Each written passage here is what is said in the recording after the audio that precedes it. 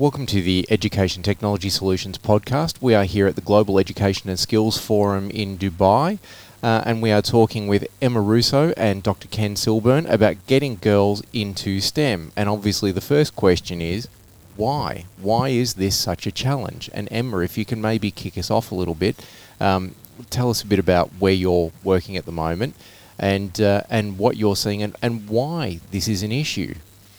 So I live and work in London. I teach in a school called South Hampstead High School.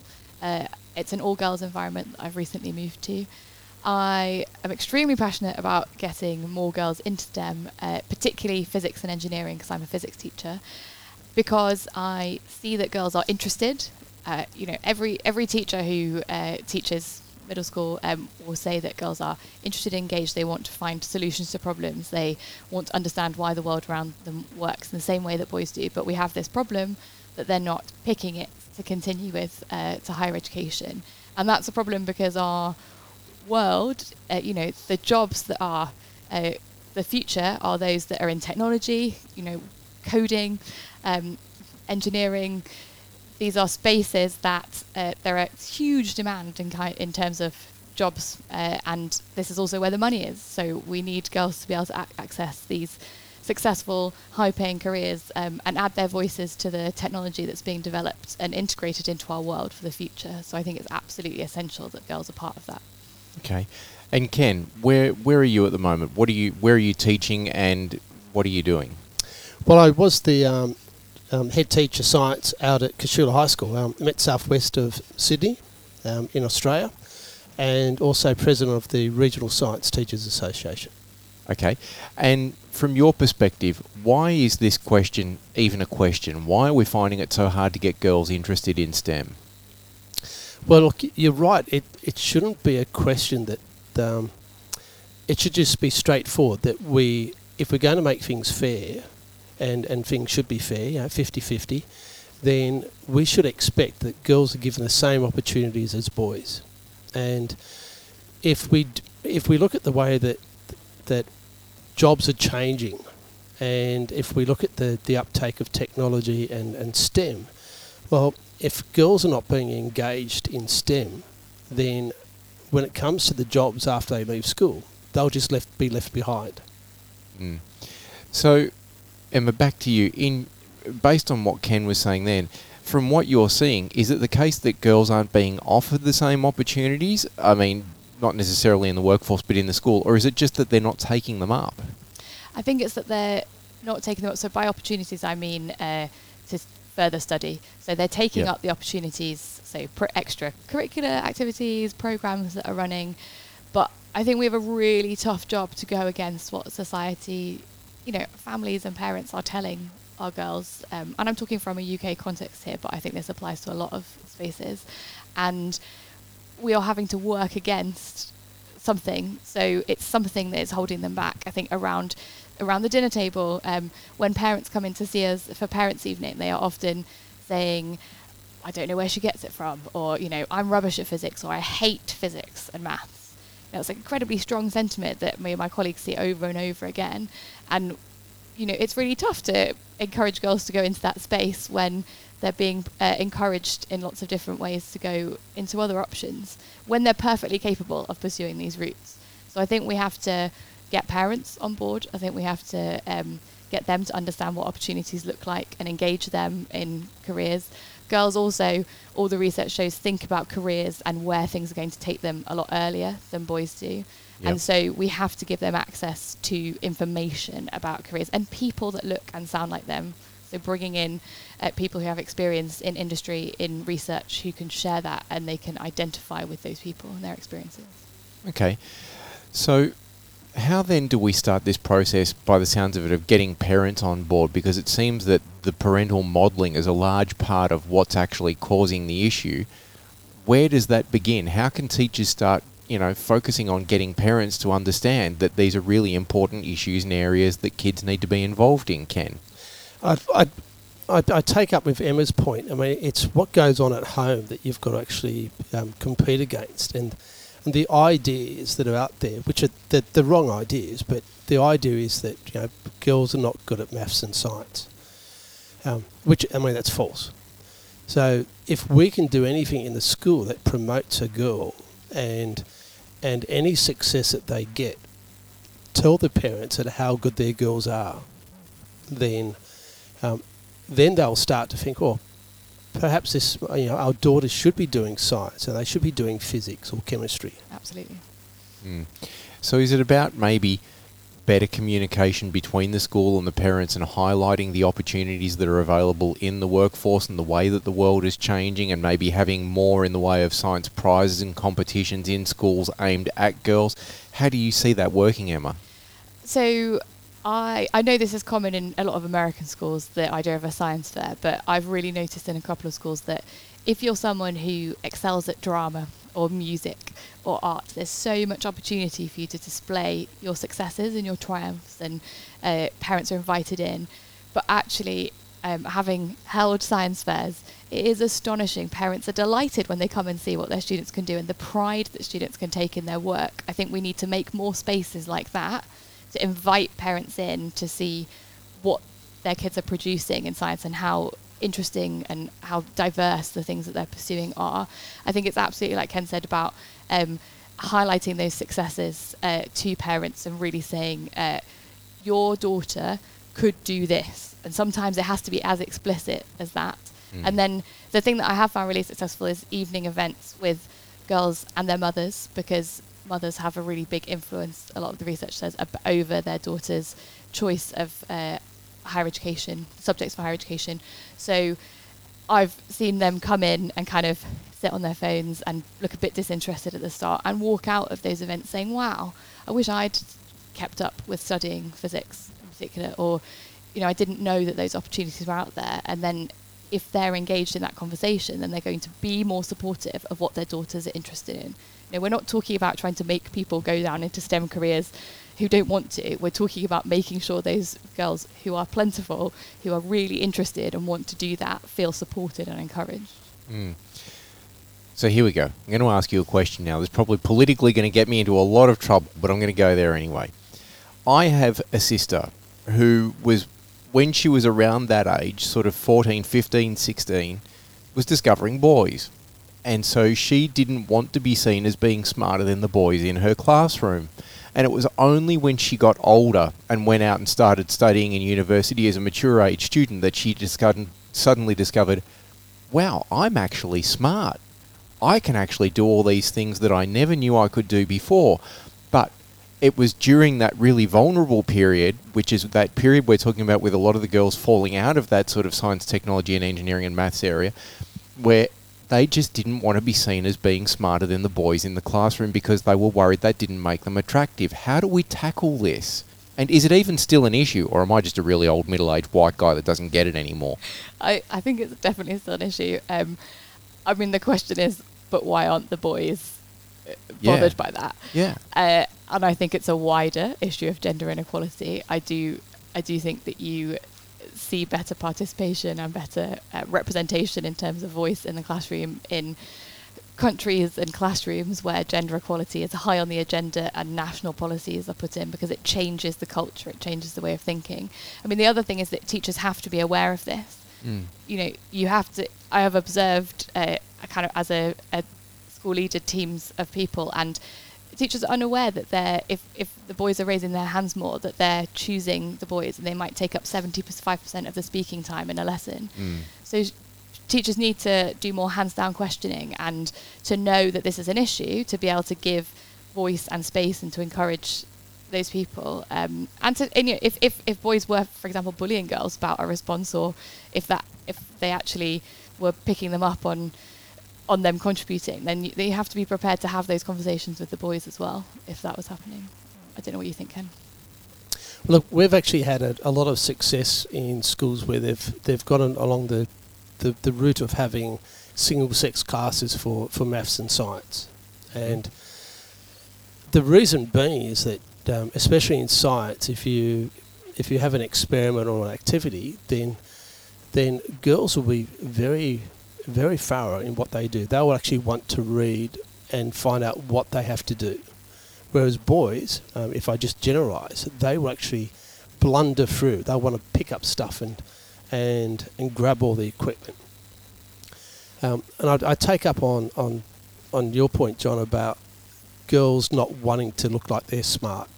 And I think what we have to do is just make sure that we promote all the times when they do things that are good. So if they're involved in a science competition, then you give out the certificates at the same time that you give out all the certificates for the teams that are playing football. But again, I guess this is an issue that comes back to parental role modelling as well. I mean, they need to be taught from a very young age, early at home, that smart is not a bad thing. Smart is a good thing. And there's every reason why you should be just as smart as the boys in the class, if not smarter. I mean, I went to school with a lot of girls that were way smarter than I was, and that was never an issue. But it seems to be for other people. From a school point of view, what more can teachers be doing other than sort of, these events and awards and all the rest of it? What can we be doing as a community to try and encourage girls to try and get involved in the sciences? I think that you need to, I really think it's important to get them to connect with people who've had their same experiences. So who either are people their same age. So if they're in the minority in a class, like I have a lot of A-level physics classes, then connecting with other girls who are in that same situation so that they are boosted and they can support each other. So creating those networks and seeing women who have been through the same experiences. So PhD students coming and presenting their research and sharing that they actually had a very similar life experience. They look like them, they sound like them. I've forgotten your question. Sorry. What we can be doing to get girls more involved in the sciences. And it seems to me that this is a question that sort of extends out to the broader community beyond just schools, to things like the mass media and Hollywood and all sorts of places where we need to be starting to role model smart, intelligent women in great roles that young girls can look at and aspire to and say, I want to be like that. Yeah, and we need to encourage our children from a very young age, our girls, to be risk takers. We're talking about the concept of smart, but actually if the boys are the ones who, like, as Ken said, that kind of give things a go and push through things and tackle things, but our girls are worried about getting things right and perfect. And I think we see that across a lot of things, not just in science, but that's holding them back, because in science you have to try and problem solve, and you keep coming up against things that are initially maybe a bit tricky, but then you have to kind of navigate and come at it from lots of different angles. So I think from a very young age there has to be a focus on early education, and there has to be that promotion of risk taking and problem solving for both boys and girls from a very young age. And then in schools we have to be not afraid of giving girls and boys things that they find tricky, and that giving them that opportunity to be challenged and to stretch themselves and to problem solve, so that they don't feel, it's not about failure, it's about trying to figure things out, I think. Yeah, John, I'll pick up on your point about our preconception, or the way which we actually think about people that are involved in science. And I was thinking about the cartoon Scooby-Doo. Yep. And when you look at that, it's very stereotypic that there is the female that's very attractive but not very intelligent, and then you've got the other female who is the very intelligent, scientific background, but she's the one that's short, probably a very conservative hairstyle, and wears glasses. Yep. And I think we've got to get away from that. And the media can help most definitely. But if you do what I said, just promote things in science that are positive, then it makes a big difference. Yep, for sure. Emma, you mentioned during your presentation here at the Global Economic and Skills Forum some interesting stats around girls sort of dropping out of the sciences around sort of 16 thereabouts. Can you elaborate a little bit more on that and what you're seeing and why? Yes, so in the UK, statistically at age 16, girls outperform boys in their GCSE exams, which is what we have, and then the numbers at A-level are incredibly low. So a lot of schools don't even enter a single girl. Something like 70% of girls in England 2 years ago did not enter a girl for A-level. There are schools who then entered 1 or 2, but the numbers are incredibly low. When you get to university, for about 30 years, the percentage of female undergraduates studying physics at university in the UK has remained at about 22%. There's been loads of initiatives. Everyone who works with men and women want more girls in this field, but it hasn't been changing. And, so that's a real challenge. Whereas you look at a subject like maths in the UK, where there was a similar statistic about 30 years ago, but that percentage, gender balance is now about 45% female. I think something very interesting is that in the UK, you have to study maths to study medicine at university, and I think that has changed the perception in a lot of people's minds about sort of the usefulness of maths and the application. So a lot of girls continue to study it, so that 2 years later, when they're making their choices about careers, actually they still have that, they're equipped, they have that in their tool bank ready to potentially keep studying it. And it's changed it in the minds of kind of the nation and in parents that this is a useful thing to have and a useful thing to study that you could continue to apply and continue to study. And so I think there's interesting things around when are you allowed to drop subjects, when do you cut choice. In the UK we cut down choice very early, having seen other education systems. Having been to Sweden, you can keep studying a whole range of subjects. It actually doesn't matter what you study as to which university course you can get into, whereas it's very narrow in the UK. You have to study X subject to do Y at university. So I think there's a lot around the system and what's that doing to reduce girls' opportunity to keep going with that subject. Okay. Ken, are you seeing a similar sort of thing in Australia? Yes, look, there's still the abundance of boys that will do physics as compared to girls. Yep. However, I should point out my best student by far was female, and she's actually graduating in 2 weeks' time with her science degree. But you look back and you think, in a class, even if I'm promoting girls and trying to have equal opportunities, yet there will be more boys in the physics class. And in the biology class, there will be more girls. Yeah. Okay. Yeah. I was just going to say, that's then not representative if you go to a single gender environment. So one of the reasons that I moved to an all-girls school was to kind of see what is going on in that space, and having experienced that, having a few exceptional girls in a majority male class, which is something that there's some research from King's College London that says that the girls who do persist have to be excellent. They are at a standard to kind of have the, can't think of a better word than kind of oomph to push through and to triumph and to succeed. But in my class now, I have a whole class of girls studying for A-level physics, and they have the whole range of personality and confidence. So, I have some who are just kind of middle of the road. I have some who are very confident. Sometimes you have some students who are arrogant, whereas I'd see all those personalities represented in the boys, and then just sort of girls who unfortunately did not have the confidence to express themselves. They still did very well, but we're not confident in that space. And I think it's interesting because all types of girls can enjoy and pursue physics, and you see that. Yep. But the spaces don't necessarily allow for it.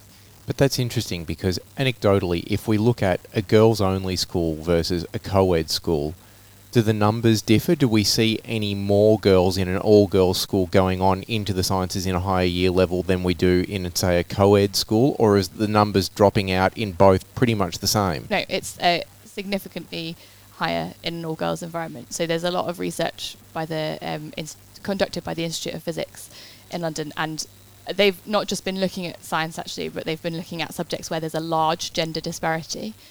So that includes science, but it also includes things like English literature, where the gender divide is kind of the opposite way around. And you see it in the data that you're significantly more likely to keep going. And this is with physics specifically if you are in an all-girls environment. So if we unpack that a little bit, would that be because the parents that are sending or going to the effort and the expense of sending girls to an all-girls school environment are perhaps more encouraging, or is it that the lack of boys distracting them and dissuading them from being in those things is more prevalent, or is it a little bit from column A and column B? What are your thoughts on this? So I think it's a bit of both. I don't know in terms of research if there is an answer to that. And so I'm kind of I think it's a bit of both, but I'm sort of hesitant to say it is definitely one thing. And because if we knew, then I think we'd immediately act on that, right? Yeah. Okay. Yep. Well, in Australia, we've got the same thing as the UK. We've found that in the single-sex schools, the girls pick up physics and chemistry. That's never a problem. Yeah. Okay. It's interesting because we're living in a world now where the workforce is changing dramatically, and all of the opportunity, I shouldn't say all of the opportunities, but a lot of the opportunities that we're starting to see coming forward now, from robotics through to cybersecurity, through to mechatronics, through to engineering, and I imagine in the future space exploration and all sorts of things are going to be heavily STEM dependent. So if we can't start getting people involved from a very young age, there's going to be we're going to be right back to square one with this huge disparity between earning potential between men and women. Is that the case? Absolutely. And you only need to look at historical systems to see that, our art, our history contains mostly a male narrative, and women have been left out. So in the things that are being designed for our future, if women's voices are not part of that, then I think it's absolutely devastating. I think it's terrible for all people. I think that you need people of all types to be, and their experiences to be included in the things that we create. And in terms of that gender pay gap, it's going to massively widen with, as you say, those technology industries being the future. Okay, fantastic. So in closing, if we were to sort of offer the back of the napkin advice to teachers listening to this and say, here's a couple of basic things that we believe you can do in your school to try and balance out this gender inequality, both for school leaders and school teachers, what would be your top sort of 3 or 4 bullet points that you would offer up, starting with you, Emma? I think first and foremost, you have to advocate and support wider and national gender equality initiatives. I think that's absolutely essential, because that is what's going to bring long-term change. Yep. I think with the girls that you teach now, who you are trying to support in the environment and the society they exist in, I think you have to be engaging them with to meet people who look and sound like them, who have experience in research and industry, who can talk to them about the realities of their experiences so they can identify with them. You need to bring parents in. So as Ken said, you need to promote what they're doing successfully. You need to say, here are some careers that your girl would be outstanding at and she would excel at. Here are the financial opportunities, and engage them in the dialogue. Yep. And Ken? Look, I think exactly the same as Emma. The one thing I always push is that if you want to lift up the bar for boys, or lift up the bar for girls, or lift up the bar for anybody, but you've just got to do it for everyone.